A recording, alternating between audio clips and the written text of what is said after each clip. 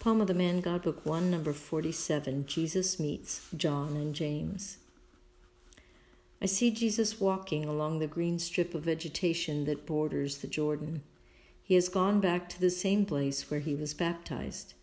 He is near the ford that apparently was well known and commonly used to cross to the other bank towards Perea. But the place, which was so crowded before, is now deserted. There are only a few travelers going on foot or riding donkeys or horses. Jesus does not seem to be aware of them. He proceeds along his way northwards, absorbed in his thoughts.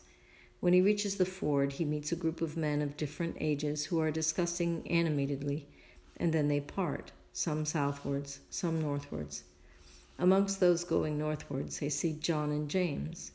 John is the first to see Jesus, and he points him out to his brother and companions. They talk a little amongst themselves, and then John starts walking quickly to reach Jesus. James follows him, walking a little slower. The others do not show any interest. They walk slowly while discussing. When John is near Jesus, about 2 or 3 meters behind him, he shouts, "Lamb of God, who takes away the sins of the world." Jesus turns around and looks at him. They are now only a few steps between them. They look at each other, Jesus with his serious, scrutinizing look, John with his pure eyes smiling in his beautiful, youthful face that looks like the face of a girl. He is about 20 years old, and on his rosy cheeks there is only the sign of a blonde down like a golden veil. "Whom are you looking for?" asked Jesus. "For you, Master." "How do you know I am a master?" "The Baptist told me." "Well then, why do you call me Lamb?" "Because I heard him call you so one day when you were passing by just over a month ago." "What do you want from me?" "I want you to tell us words of eternal life and comfort us." "But who are you?" "I am John of Zebedee, and this is James, my brother. We are from Galilee, and we are fishermen, but we are also disciples of John. He spoke words of life to us, and we listened to him because we want to follow God and to deserve his forgiveness, doing penance and thus prepare our hearts for the coming of the Messiah. You are the Messiah. John said so, because he saw the sign of the dove descending on you.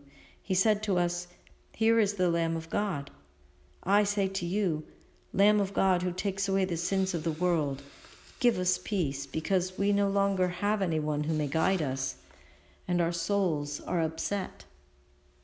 "Where is John?" asked Jesus.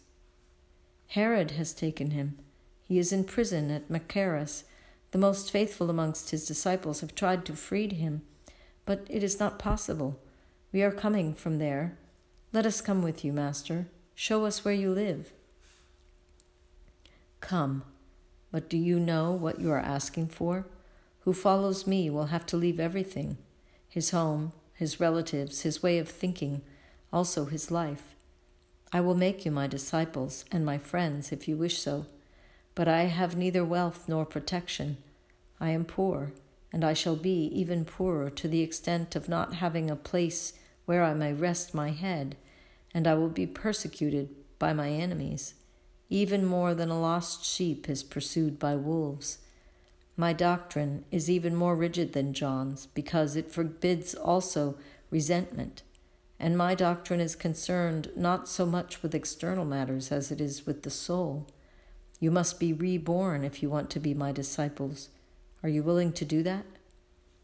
"Yes, Master. Only you have words that can give us light. They descend upon us, and where there was darkness and desolation because we had no guide, they shed light and sunshine." "Come then, let us go. I will teach you on our way." And then Jesus says, "The crowd that met me was a large one, but only one recognized me. He whose soul, mind, and flesh were pure and free from all lewdness. I insist on the value of purity. Chastity is always the source of clear ideas. Virginity refines and then preserves intellectual and emotional sensitiveness, elevating it to such a perfection that only a virgin can experience." There are many ways of being a virgin. By compulsion, and this applies particularly to women when no one ever proposed to them. The same should apply to men, but it does not. And that is bad, because only heads of families with unhealthy minds and often diseased bodies can be born of youth soiled with lust before time.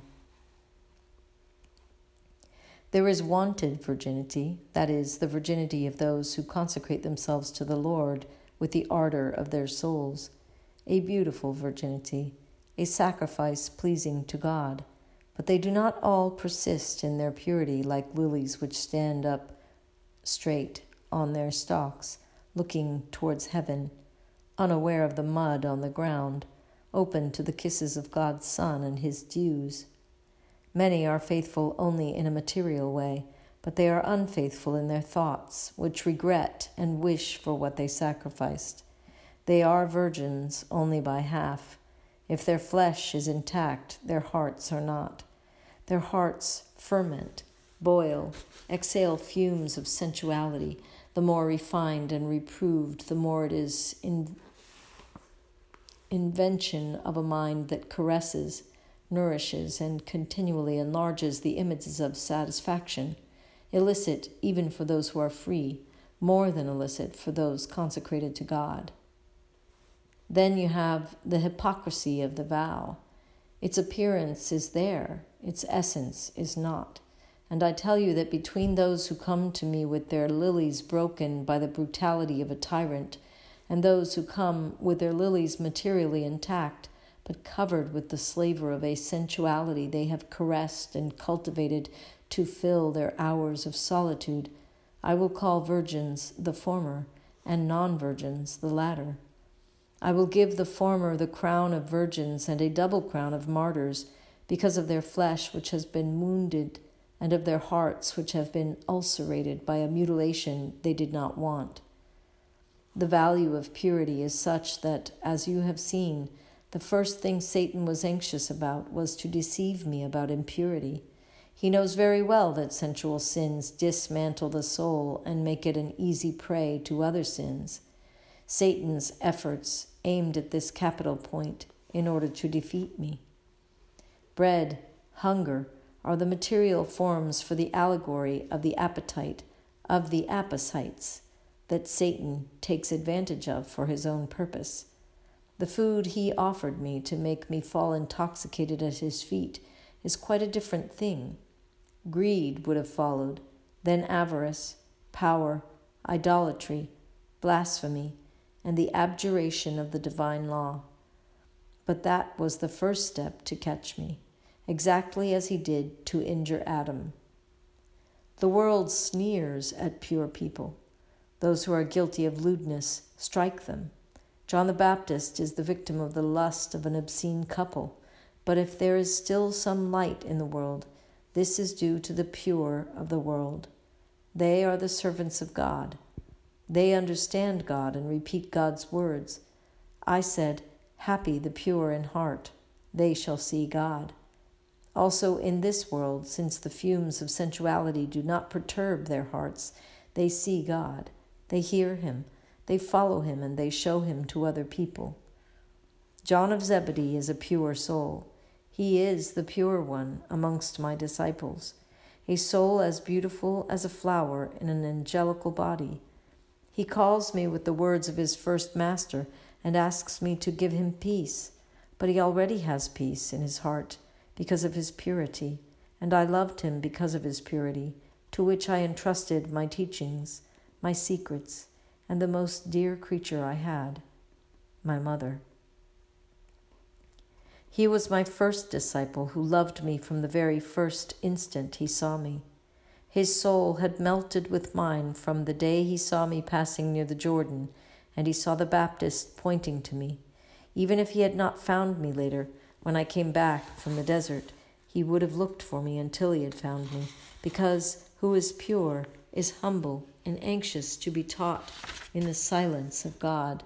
And like the water that flows to the sea, he goes towards those he knows to be the masters of the celestial doctrine.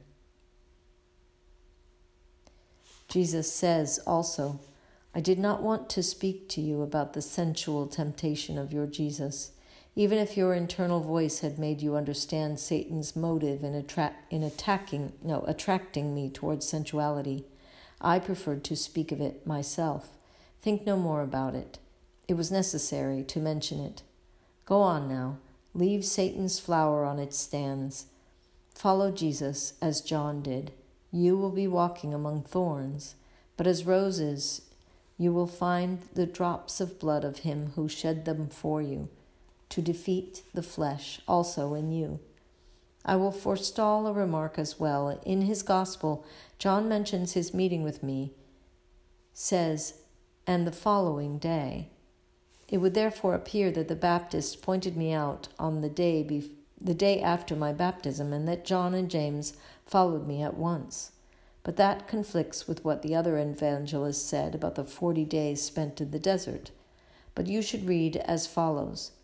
John, having already been arrested, 1 day later, the 2 disciples of John the Baptist, the ones to whom he had pointed me out, saying, Here is the Lamb of God, on seeing me again, called me and followed me, after I had come back from the desert. And we went back together to the shores of the Lake of Galilee, where I had taken shelter to begin evangelizing from there. And the 2, after being with me during the whole journey, and then for 1 day in the hospitable house of a friend of my relatives, spoke of me to the other fishermen. But it was the initiative of John, whose will to do penance had made his soul, already so limpid owing to his purity, a masterpiece of pellucidity, in which the truth was clearly reflected, bestowing on him also the holy daring of the pure and generous, who are never afraid of stepping forward wherever they see that there is God, and truth, and doctrine, and the way of God. How much I loved him for that simple, heroical feature of his.